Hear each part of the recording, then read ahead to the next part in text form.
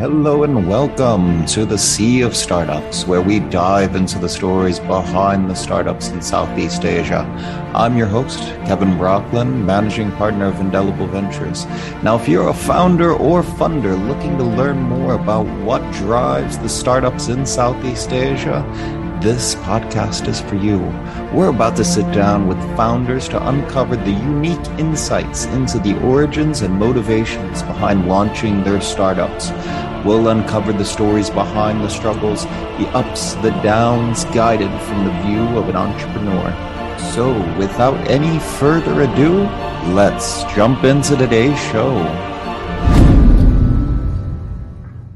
All right, my guest today is Jason Lowe, the founder of Virtualtech Frontier. For those of you who don't know, Virtualtech Frontier is a virtualization and metaverse enablement company that is developing engagement-driven virtual events with virtual fairs, exhibitions, live streams, and hybrid events. Thank you very much for being here today, Jason. Hey, nice to see you again, Kevin. Thanks for inviting me to this podcast, man. So take me back because I always love hearing the origin stories. So how did you become an entrepreneur in the first place? And how did you settle on entering the metaverse space and launching Virtualtech Frontier? I would like to believe I have trained myself along the years to actually answer this story as short as possible. Because when we talk about founding stories, sometimes it can go pretty long, right? I would love to tell people that my initial inspiration on becoming an entrepreneur actually came from Bill Gates itself. Not really a figure usually you hear people use for inspiration these days, right? Sure. However, for my case, it was like that, and it happened way back when I was probably 5 or 6 years old. Actually, I remember heading back to a relative's house, and my father was reading a newspaper at that time. So I think when I was 5 or 6 years old, that's 20 over years ago, I think. Still back in the early 2000s, late 90s sort of. Yeah, it was literally the late 90s at the time. And my dad was reading this newspaper in the morning, and suddenly he just made this remark, right? He said, "Oh, wow, do you know that the richest man in the world is Bill Gates?" Wow. And then I was like, "Oh, okay, well, who's Bill Gates? What does he do?" And my dad was just like, "Oh, yeah, I think it's computers and stuff. Like he's doing computers, Microsoft. Ah, you're too young to know anyway." And I was so that really got me curious, right? Onwards, oh, why is the richest man in the world someone who's doing computers? That would be the last thing on a child's mind if you say that, oh, this guy is one of the most well-to-do person in the world. And subsequently along the years, we were proven again and again that different people that came up from the tech industry, from IT, or anything related to technology would always turn up to be among the richest in the world and things like that. Not to say I'm motivated by money per se, but it's more of it just sounded like, oh, that's a really high target that I would like to strive for, right? So when I started my degree, I decided, okay, I'm gonna take computer science then. So I took computer science, and my majors was focused in interaction technology actually, right? So it's multimedia computer science. So at that time we have been learning about AR, augmented reality, virtual reality, gamification. We've been learning how to build games through some of the game engines out there. So that was the sort of course that I took in, because out of all of the computer science courses, that to me felt the least boring. Even though I look myself to be in the technology business, I still cannot foresee myself in the future sitting and deleting and replacing code every day kind of level, right? So that was the day I just realized that, oh, probably I'm not gonna be like a CTO kind of person, even though I'm doing computer science. And definitely I met some of my current co-founders during college days, and I saw one of my current co-founder, Eugene. He created this augmented reality app back in for his final year project all the way back in 2012, 2013. And when he showed me that, the first thing that came to my mind was like, oh, wow, this is my first time seeing AR. I've never seen something like this before. That was even before Pokemon Go, right? And I just decided, okay, let's do a business out of it. So immediately after I graduate, I'm one of those guys that never went to corporate, never knew how the real world really looks like for someone. I'm just, okay, let's do startup. Bam. A few things that actually aided me in my journey. Definitely want to give credit back to Magic. So Magic is used to be the Malaysia's a tech organization. Now it became Meranti already. But back then, Magic actually held their first startup weekend. So it's Magic's first startup weekend. I decided to really by Seed Stars, right, Kevin? If you are familiar with it, I decided to go figure what is that all about in 3 days. entered a startup weekend, actually emerged as a champion company. Me Mm-hmm. and some of the gang at that time, because it's random, right? Startup Yeah. weekend. Yeah, we were like the first winners of Startup Weekend Malaysia, organized by Magic. And that really like kickstarted the journey. I did not pursue the idea at that time because subsequently, as I mentioned, I found my co-founder. Mm-hmm. He was doing this cool AR thing back in 2012. And I was like, okay, let's do it. So immediately after I graduated, we started doing this AR startup. My CTO from Sabah, because I'm Sabahan by the way, my Mm-hmm. CTO all the way from Sabah joined us. Then it's just a three-person team for the first year or so. We were doing this augmented reality postcard souvenirs, right? Where we were thinking, if you buy souvenirs, you get some 3D rendering thing come out of the souvenirs. It makes a more memorable experience to bring back home when you visit the country, something like that. So that was the first idea all the way back in 2013, when mobile phones to a certain extent weren't that advanced yet to really render and load all these 3D images and 3D files. And then, oh, it was definitely a challenge right there. But after a year or so of running that startup, a marketing agency in KL, or the really huge marketing agency in KL, saw augmented reality technology and AR, VR, these kind of gamification things. If you're not doing like a game per se, you will usually be used by corporate clients to really increase the engagements between the users and themselves, right? So you Mm-hmm. you fall into like the marketing campaign category. So this marketing agency saw us and they kind of like did like a share swap kind of scenario. Not really acquisition to say, but then Okay. then a whole team just came to KL. And that's how for the next 6 to 7 years we were in this marketing agency.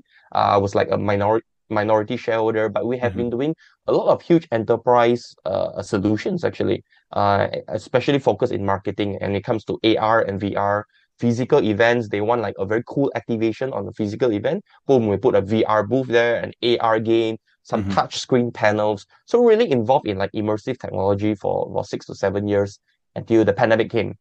All Yeah. right, one thing I would like to point out, right, Kevin, is that interestingly, when we were doing our first AR startup for the first year, it was really hard.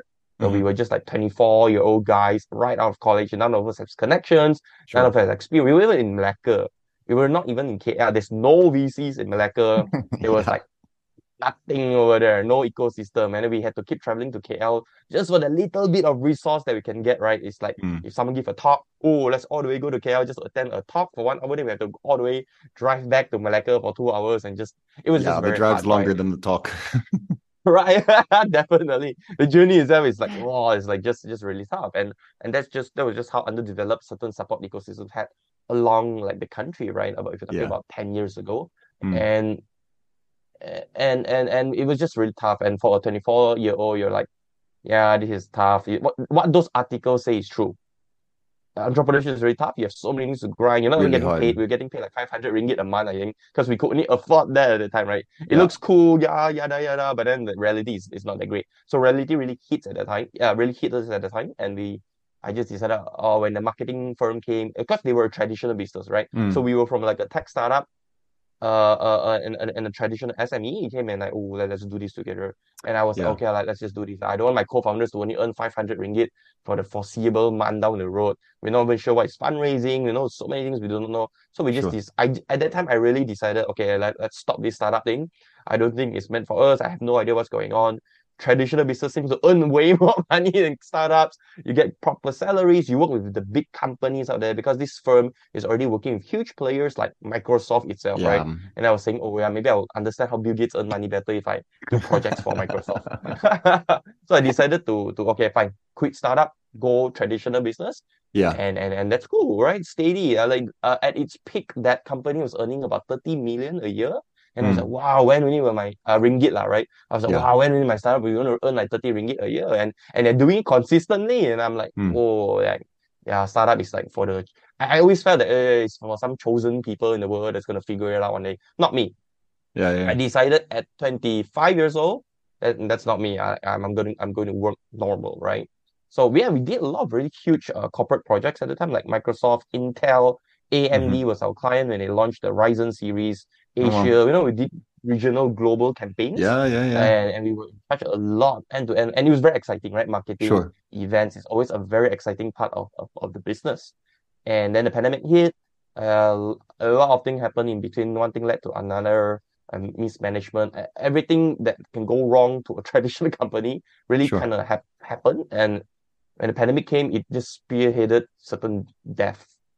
And that Yeah. was a huge blow to me at the time, Kevin, because I decided to like quit startup to join a traditional company because I wanted like stability and whatever, right? And next thing you know, they died also. Yeah. Yeah, Yeah. it's just circumstances when it's not right. No matter are you a startup or are you a tech company or are you a traditional whatever, you just be faced with forces that you just cannot control, Yeah. Yeah. Yeah. and Yeah. Stability you is can't kind you is can't kind hit it, of a right? bit of an illusion. Yeah.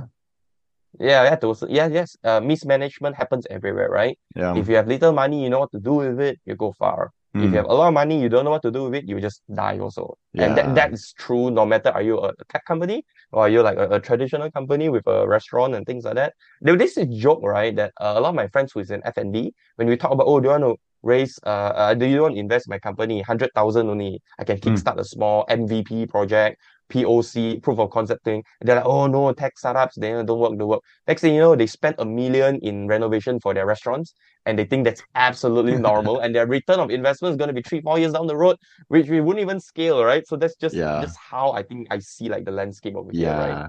And restaurant Yeah, business is notoriously hard as well. So it's not yeah, like it the is, right? success rates are dramatically different, Just dramatically in higher. all It's honesty. not either, right? Um, Yep, yep. So after the company like closed down after 7 years. Oh, so there was I at like being 30 years old, like being lost. I'm like, oh my mhm. God, like what's going on? That didn't work, this didn't work. I Yeah. actually didn't want to do entrepreneurship ever anymore Yeah. during the pandemic. Literally, Kevin, that was just totally out of my mind. My parents are both teachers, by the way. They're government servants serving the Malaysian education system. And Okay. they have been telling me, they've been warning me. They've been saying, Jason, I look at you, you're, that's just not it, man. Like you Yeah. shouldn't have done all this. Look at all the sufferings and troubles and money that was lost. Mm. Like you should just go back and be a teacher, which was what they wanted for me in the first place. And I really considered that. I Yeah. started to take some certifications and things like that. But then the pandemic just kept continuing. Mm. And while I was on the path on figuring out how do I get involved in education for some reason, a lot of our ex-clients just suddenly came back to me and Yeah. my co-founder because we were still staying together. I stayed with my two co-founders, by the way, at the time. Um, Clients just came back and they were, hey, Jason, looks like the pandemic is going on. Can we are there solutions out there that can be used to engage to our consumers and clients? Because if we want to do campaigns, it's like the brand do thousands of interactions at one point. Zoom just Yeah. doesn't cut it. You know? These kind of con calls just won't cut that sort of like interactions. And for Yep. some reason, Facebook, they've been trying a lot of things on the other social media platforms.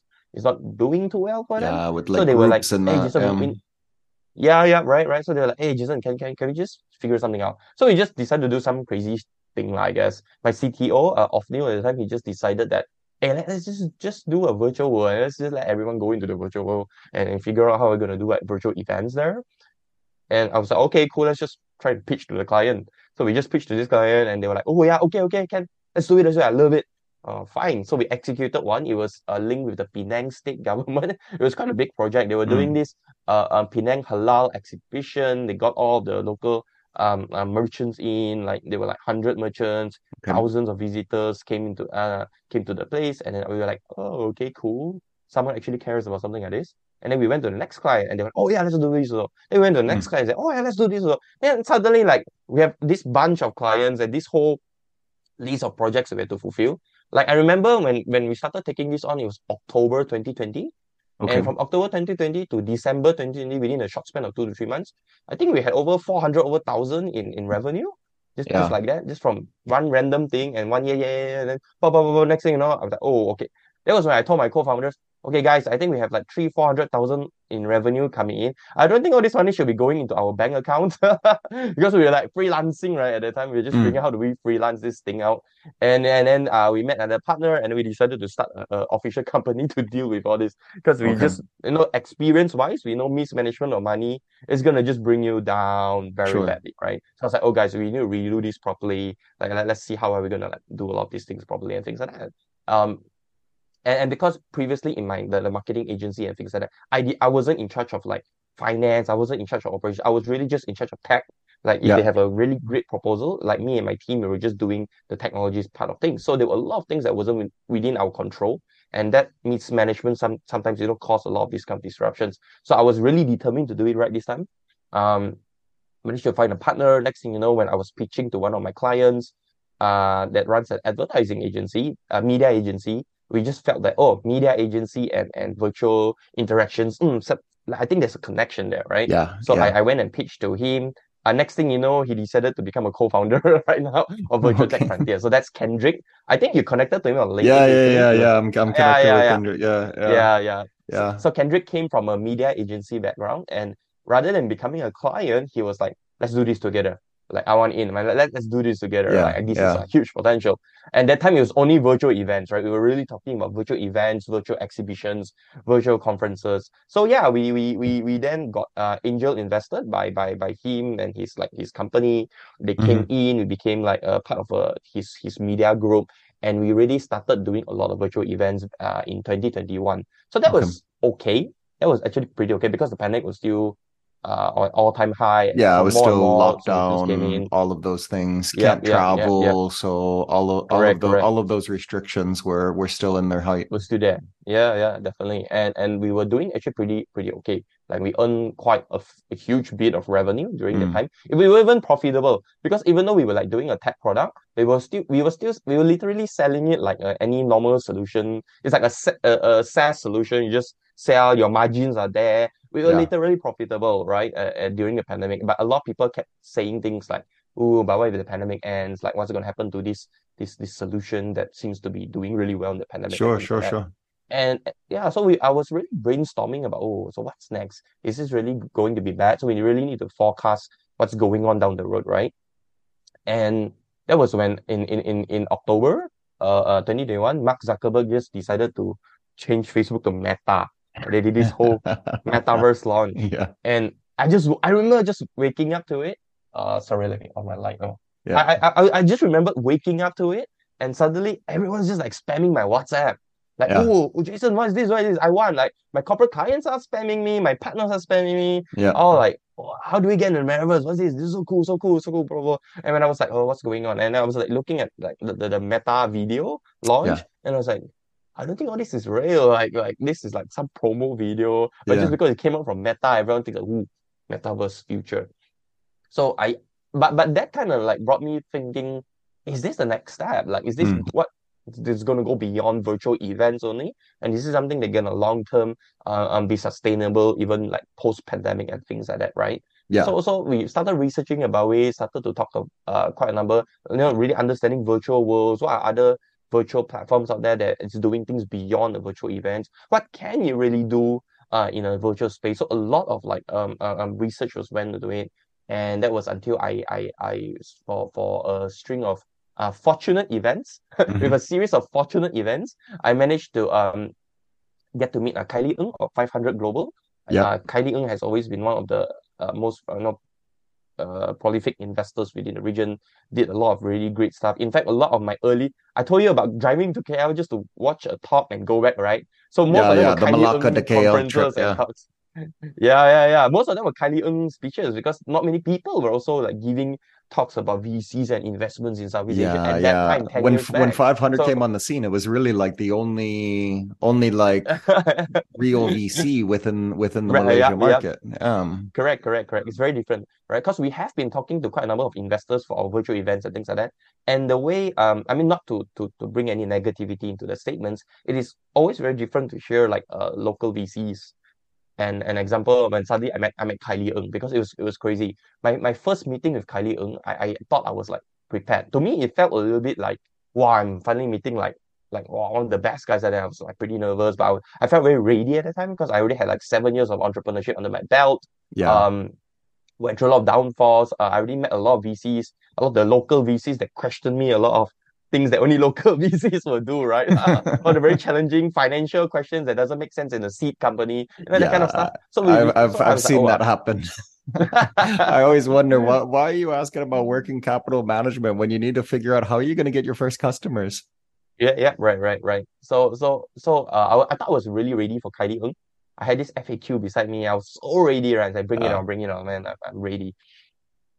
And what he asked really shocked me, Kevin, because he was like, okay, Jason, I don't want to see your pitch. My first meeting, I'm not here to see your pitch. I don't want to really like look at it. I'm here to ask you a question. And then I'm like, oh wow, wow, this sounds like a drama from some something. Okay, fine, yeah, sure. Ask me a question. I'm ready.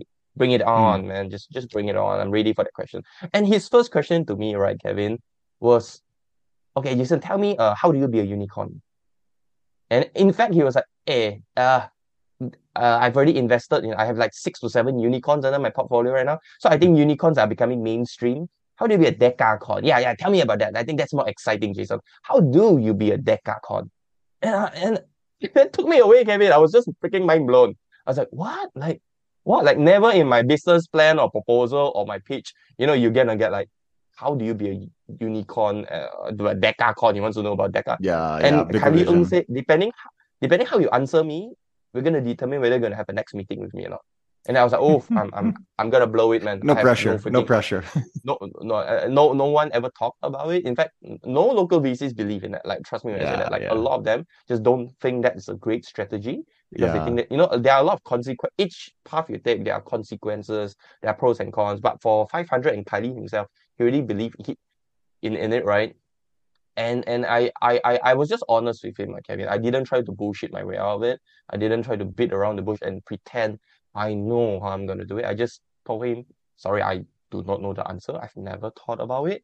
I'm not too sure even do I want to even think about it. And because of that, I'm sorry. So that was it. I thought I blew it. I have no next meeting. And thank you very much, right? mm, And and that was when he told me, well, Jason, I mean, I do not expect real answers, right? But I want to expect to see your thought process behind it. Like, the goal here is not whether are you going to be a unicorn at the end of the day. The goal here is, do you have that aggressive growth mindset of a founder that I'm looking for? yeah. And then he said, you still don't know, right? I said, I don't know. And next thing you know what Kylie Ng did to me, Kevin? He shared screen and he Google image. He pulled out this Google image and he typed how to be a unicorn. And then there was this charts about animals that came out. And it's like, are you selling like $1 million to 100 whales? Or are you selling like a Mm, dollar to 100 million ants to get to 100 million in yeah, revenue, annual revenue, right? So it was the animal chart, right? Like, where are you? What is your solution? What is your yep, product? So it was that chart alone. It really like dived deep into so many things, like your product, your target audience, your market size, your direction, and how fast are you. The goal here to be like a unicorn, decacorn, whatever, is how fast can you also reach that? Sure, anyone can say they will be unicorn 30 years later. And does that even still make sense as a startup becoming a unicorn? No, you're just like a normal company that made it big and exit 30 years. So the question even is, can you even do that fast? What is your mm, strategy to do that fast? Is it you need money to grow resources? Do you even know how to grow your resources? Do you even know how to do distribution? So there was just so many. It was such an impactful picture that yeah, one picture alone makes you think like 1,000 questions about your company, and you suddenly start to see all these gaps and loopholes that you do not have, right? And yeah, he just showed me the picture. I was like, okay, you go figure this out. We talk next time. Bye. Boom. That's it. That was it. That was my first yeah, yeah, meeting yeah, with yeah, him. It's yeah. crazy, man. Yeah. So subsequently had more meetings, right? And then yeah, I started to give different answers. Like, he could really see the mindset shift because we had no actual product yet that can like tell people, oh, this is how we're gonna be unicorn, right? But subsequently, yeah, I mean, next thing you know, everything went well. He invested in us, and that started our journey in like the metaverse actually, right? So we were Okay. figuring out virtual events, pandemic ending, maybe yes, maybe no. We're still making some money in it, but it's definitely not an idea that will make me a unicorn. Like, I already know that, right? Like, it's fine as a business. It's just not a business that you can grow big fast, right? Yeah. So that was when we really looked into the metaverse, and then we found a lot of these issues and gaps with the metaverse. I think you kind of saw our presentation deck a couple of months ago, right? So we're trying Mm-hmm. to solve like the metaverse space right now by enabling a lot of people to own the metaverse very easily, and that's how from that direction we moved towards like building our current platform called Mito World. So Mito World itself was just like beta launch a month ago, I guess, during Okay. Chinese New Year. So we had to wait Chinese New Year to end, and then Yeah, we start yeah, to like get partners and things like that. Yeah. So sure. that's our journey so far, lah. Like, oh, sorry, it took a little bit too long, but that was how it started all the way to like where I am right now, working with partners and various investors in the ecosystem Yeah. to really try and change the space within the metaverse through this whole thing. Sometimes it's not that straightforward, right, Kevin? It's not like one day you wake up, you read the news, right? Someone just wake up and, oh, I'm gonna do this. I know what I'm gonna do. And next thing Mhm. you know, oh, history. But a lot, I think, I would like to believe a lot of founders actually go through a lot of like different paths to get to where they are today, even though it's just like the first year in the first company, right? Yeah, there's definitely no one size fits all. And what I find interesting is like when you date back to like going straight into being an entrepreneur and talking about not having the contact network and all of that, making the decision to pair up with the marketing firm. Okay, so that didn't work out, but it got you those connections to where all of a sudden people start contacting you and it kind of pulls you in the direction Mm, of launching a company again when you weren't really thinking about entrepreneurship. So it's a bit of like, coincidence meets preparation. And that kind of like yep, yep. triggered that, and then that kind of rolls over into getting 500 on board, and that kind of rolls over and like chain of events that if you don't take the action, then they can just kind of pass by. It's kind of interesting to hear how that played out. I am Yeah, quite yeah. curious if we can kind of like dig into the aspect of this new launch that you launched in over Chinese New Year. And if you can talk about maybe the transition of the product from like the pandemic era when everyone's on lockdown, everything needs to go virtual because there's no other option, and then looking at the post-pandemic era and the evolution that you've taken because of that. Yep.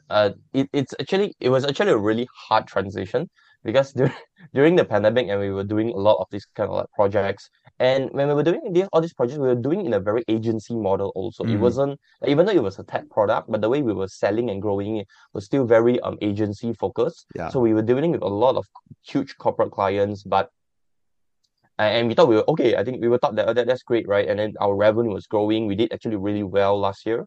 Like growth year on year ever since 2020 until now has been like 4x, 5, 6x year on year hmm, growth kind of situation, right?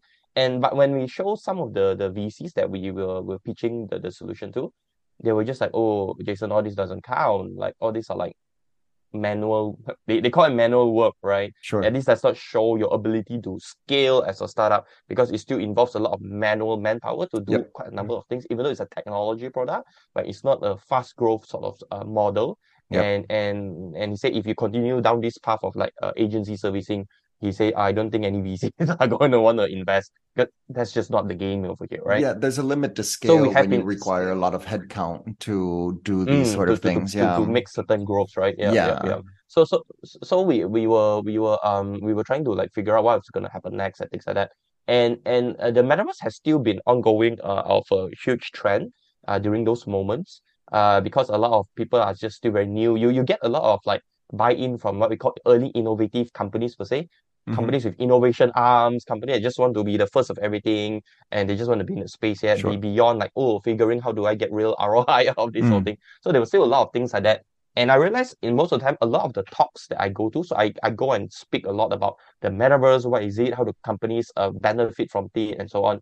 And I'll always get a lot of requests during those sessions from actually smaller companies, SMEs, SMBs, who's that? How do I get on? But the usual charges that we charge to corporate clients are definitely not money that is palatable to the smaller companies. And that was when I realized, oh, there's this huge gap over here that a lot of people want it, but they cannot afford it because of the amount of customizations or like metaverses very linked to crypto, right? Yeah. During the boom of it, you like buying lands, empty lands, then you have dead lands or whatever going. And a lot of companies also cannot like use crypto to buy all these weird empty lands and things like Yeah. that. So I do see a lot of these kind of gaps going on. And then it was because of all these gaps, with me being really in touch with a lot of the audiences out there, we finally found a way to like, okay, we need a platform that will enable the metaverses to be deployed very easily for everyone. And we really took a lot of cues from like Wix.com. Do you know Wix.com? Yeah, yeah. So Wix.com is like Making a website website building builder. easy. Yeah. Anyone can build a website, right? Yeah. Canva. Anyone can be a graphic designer, no code, Yeah. fast deployment solution, and really cheap, right? It's way cheaper than you pay an agency Yeah. and to do it, right? And so we decided that, oh, can we actually do that for virtual worlds, for the Uh-huh. metaverse? Yeah. Metaverse world building tool and things like that. And we were a lot of research went into it. Like that's when again I see the benefits of like funding. Yeah. Like a lot of people, Kevin, I'm not gonna keep you when there are so many entrepreneurs that I talk to, and I was involved in quite a number of entrepreneur circles and things like that. Sure. They were like, what? You took your investors' money to do R&D? Like you're burning their money. Like that's called pure burn, right? Because you're Mm, trying to figure out, you're trying to build a product, and it's not sure. something that a CTO and two guys is going to figure out something that's going to change the world. Because really, that's just not reality most of the time. And a lot of like other VCs will think, yeah, I'm just going to give you some money to afford two guys. You two guys go figure it out, and then and in reality, if you're really trying to be a fast growth unicorn company, a lot of these kind of stories don't make sense unless you're some genius from MIT or something who figured Mm, something out during his studies, right? But in reality, when you're out there, you're talking to all these people, you're trying to do something that they're willing to pay money for. There's a lot of process that will have to go to in between. And a lot of these companies that I meet just cannot stomach the fact that, wow, what's all this burn going on? Like, and but to a certain extent, those are what I believe to be necessary steps. And that's when you start to raise money from partners and VCs who understand the vision, who understands what you're trying to do, and then they're like, okay, yeah, this seems like the plan to move forward in the metaverse space and things like that. Especially when we are really outfunded by our current competitors also. Like you just at that period, right? Any metaverse company you see that got funding raised like 10 million seed money dollars, or not even talking about ringgit, man, like $10 million seed money. yeah. And Yeah. then when we look at it, and then that's when again people be skeptical, like, oh, you're not even raising 10, like you're gonna get crushed by them. Yeah. So you get all this negativity about it, and we're like, no, local advantage. So we have to figure out a lot of strategies that local Mm, advantage. We're gonna go fast. We have a lot of corporate partners in our belt already. So hmm. it's like really tapping into the distribution network that we already have. So a lot of these kind of strategies are the things that we pull through. And throughout the months, we actually built like a no-code metaverse platform, like weeks. We really managed to do it after a Yeah. span of I think 4 months. We started this project in October, Mm, and then we managed to launch this I think during Chinese New Year a couple of weeks back. Um, and this is currently still in our beta testing phase actually, right? So we're giving like closed invited audiences to use it's live anyway. Like anyone out there, if you're gonna try to figure out if you can do a metaverse yourself, feel free to visit metover.io. You can try it out right now, but it's not like openly marketed yet. We're yeah. actually doing our launch only on the 14th of March, which is in 2 weeks time. So very busy preparing for the media launch for the event. Hey, I'm gonna invite you there, by the way, Kevin, if you have Yeah. time on the Please, 14th of please. March. I'll send you an official invitation. But from Chinese New Year until now, for the short span of 2 to 3 weeks, within our partners and people that just somehow found out about us with word of Hmm. mouth, right? I think we've already had 300 over metaverses being created on the platform itself, right? And I see a wide array of companies, individuals, influencers, creative studios, event agencies. Like it was this huge wide range of people that Yeah. is using our platform to do various different worlds Yeah. because they Yeah. have this, even though pandemic has ended and things like that, but you still find a lot of people who needs these kind of spaces to connect with people beyond your local location, which is like KL, for example, right? And Sure. through the platform, we were able to really, and with this platform, right, Kevin, I realized I was able to start to leverage a lot of things that I could not before, as compared to like a very manual product company. Like one of the bigger partnerships that I'm talking with, they're one of the biggest cloud providers in the region. Haven't sealed the deal yet, so I'm not going to mention the name, but we're working towards with one of the largest cloud providers in Asia to do like a metaverse integration to the platform. And this is only possible because we have a working platform that can be integrated. If it's just a Okay. custom solution again, it Yeah. just Yeah. doesn't Yeah. work that way, right? You cannot Malaysian mass company? distribute the solution. No, they're not a Malay. I don't think there's any really big Malaysian cloud providers. Okay. Yeah. Yeah. No, Yeah. they're not. Yeah, they're international cloud company, and they Okay. are going big in Web3 and the metaverse and NFTs and whatever. Okay. And we Okay. were the only metaverse platform out there available in the region. Yeah. So talking it away. So because of the development for the platform, a lot of the things that I was able to negotiate and leverage on certain partnerships have become way bigger. In fact, a Mm. lot of the metaverse prototypes that people are using to churn proof of like last time, you want a metaverse proof of concept, it's gonna take you like, oh, quote, a 2 week project. It's gonna take 2 to 3 Yeah. weeks. Yeah. It's Because gonna you cost like gotta do it from 50K. scratch. Yeah. Yeah. Yeah, yeah, The yeah. barrier We recently is did. much higher. Yeah. Yep. I think nowadays we're doing proof of concepts in 1 week. We can do like 10. Like Mm. it dramatically reduces the time. And our metaverses is as cheap as $1,000 per metaverse, right? So a lot of people don't mind paying it. Like you suddenly see this huge change of economics of scale between Yeah. how people perceive the metaverse right now, right? Yeah. So yeah, quite a lot of things are like happening, and it's just like a couple of weeks only. Like Yeah. within these Yeah. few weeks only, I've already been seeing all these kind But of very interesting things, so right? that's Yep, like yep. the entryway, yeah. So you can get in for $1,000, so you can kind of like test your water. You're interested in it, but you're not ready to fully commit. But you can kind of put your toe in the water. You can put something together, and then is it kind of like a land and expand strategy from there? So if I am, a decent sized corporate, maybe testing it out, get a POC, low cost, but then hey, I like this. Let's scale it up. So I come back to you and it's start extending the program. To a certain extent, I think yes. So we have a lot of like so Wix itself you have templates, right? Sure. And depending on what template you choose.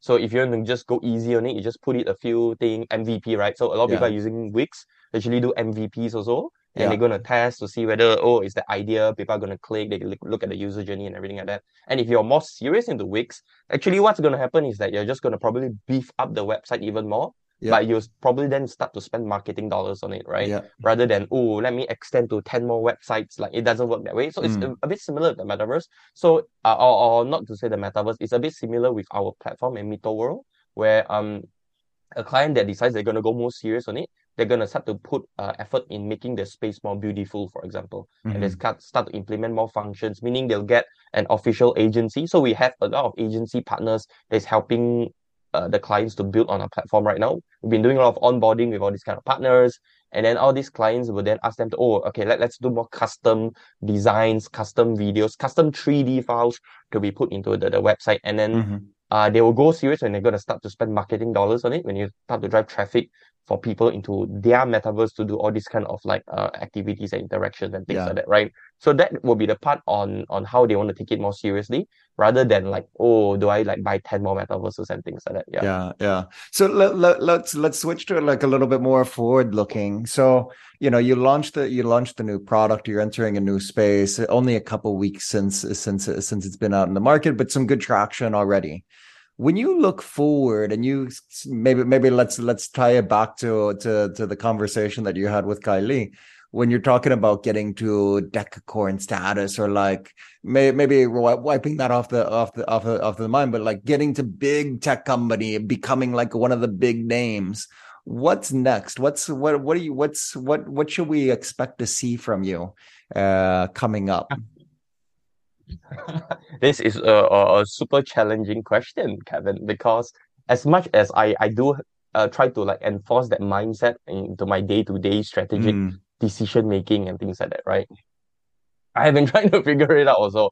And what I mean by figuring out is that I've been like I mentioned earlier on, I've been involved in a lot of like entrepreneur groups trying to figure out what are the bigger companies that have been doing to get to where yeah. they are today. And it's very interesting to see a lot of them will get to a certain point and they'll get stuck. Mm, And then suddenly the growth will plateau, no matter how much they burn and throw in marketing and advertising, they just don't grow anymore. So those are pretty scary stories that I hear on like, mm. oh, you guys did so well, and next thing you know, you're stuck, and then they start to tell about all the things that they did that didn't work. And then I also like, I travel to Singapore, I travel to multiple countries, I talk to different founders from different countries to hear the perspective of different regions, podcasts. Like I really try and swarm as much information into me Yeah. as possible in terms of like going to that direction. And the answer I got, right, Kevin, is there's no answer. There's No. no like one answer. It's like everyone the most solid advice that I get there's I really wanted to attend your session in FI with like Mm, Eric, because Eric's company is also a portfolio company of 500, right? And yeah. Kylie Ng apparently challenged Eric the same thing. Same. Oh, do you want to Same. be a unicorn, right? Like Yeah. I think he went through a similar treatment. I haven't watched that yet, so I'm gonna go like go check that out. I wanted to attend the event, but I had another meeting at the day because it was about growth and expansion, right? So I really Yeah. wanted to check that out. But from the other sources of information that I've gotten, there's no straightforward answer. Everyone had a specific secret sauce strategy that they found out that worked for them.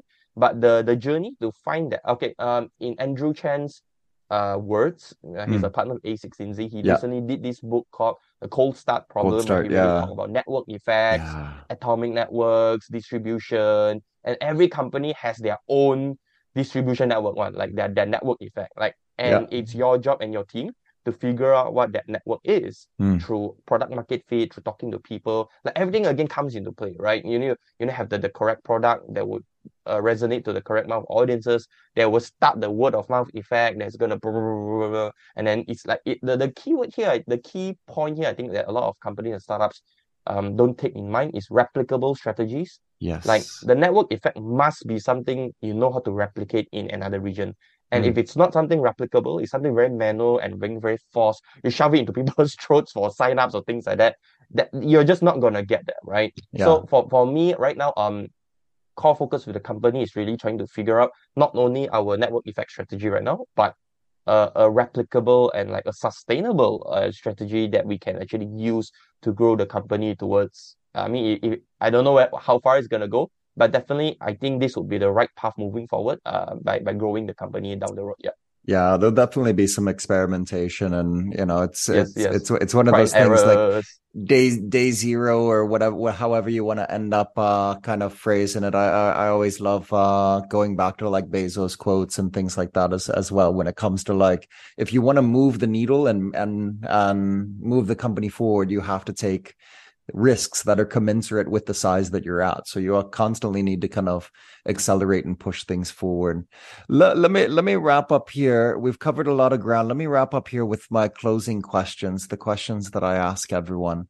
And so the first question is, what is a tech tool that you just cannot live without? Um, my calendar tool on like Teams. I've recently just like inputted Calendly into my time management because I'm Yeah. personally there's just so many meetings and then oh my Yeah. God, like when you go to a certain stage you just can't handle it anymore. I love So Calendly, to be honest with you. I Like yeah, you yeah, you right. booked this session on using a Calendly On link. Calendly. Yeah. Yeah. So calendar tools, like anything that helps me improve my time management is I cannot live without that, man. Like that's my Yeah. lifeline. Like and I cannot operate properly Yeah. without them. So yeah, definitely time management tools. Yep, definitely. Yep. Okay, very cool. And so last question here is if you were to talk to another founder that's just getting started out, say back in your Malacca days, let's call it, what Mm. would be the biggest piece of advice that you could offer? Oof. There's just a lot of like things that I find it to be very important. But if I want to resonate and advice that is more like closely to my belief, right? I think it's definitely the keep trying attitude.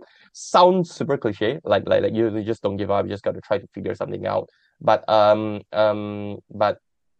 so the issue is that as I told you, I like my previous agency went down and things like that. It was a period of very tough moments as a founder, Mhm. and growing a strong support system, right? You're growing a strong support network and system that will help you, be it from families or you get official counseling from like people that helps you to strengthen your mental health, performance coaching. I think a lot of these kind of efforts is really needed to grow as a founder.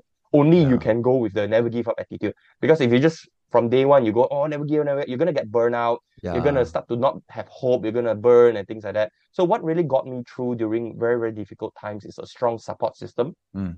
And I actually officially get like a professional help from counselors and performance coaches actually to really come in and drive my mindset, realign the way I think at certain things. And I'll be very surprised to find out many times that you think you're thinking straight, but they'll be able to find out how you're actually stuck in the box right now and you're stuck Yeah. in the bubble thinking things in the rate. So I think really getting professional help in terms of like enabling you to think and make decisions and work better either from counseling, mental health counseling, or like performance coaching and a strong support system to share your burden with. I think that would be one of the things that I would love to see from founders getting into their whole ecosystem of growth. Yep.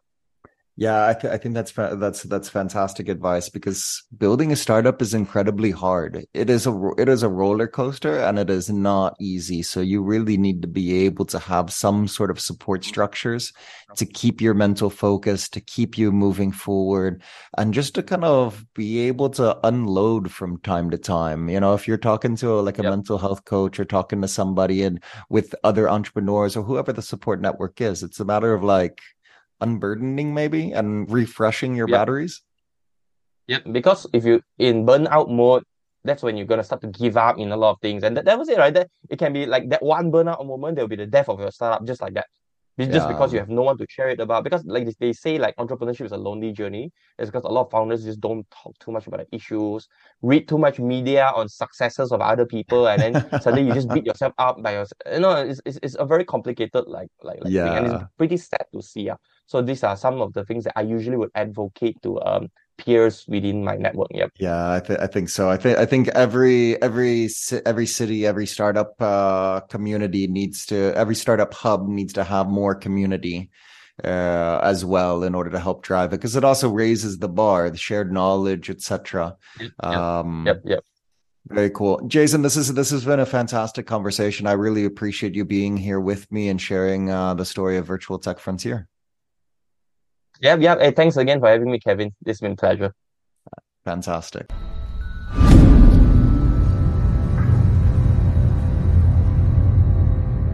All right, that wraps it up for another fantastic episode of the Sea of Startups. If you've enjoyed this episode, please share it with a friend. Go onto iTunes or wherever you get your podcasts and leave us a review. It's the best way for us to get discovered and to have these startup stories reach a broader audience. If you have any suggestions or would like to get in touch, you can email me at kevin@indelible.vc. As always, I'm your host, Kevin Brockland from Indelible Ventures, and this is the Sea of Startups.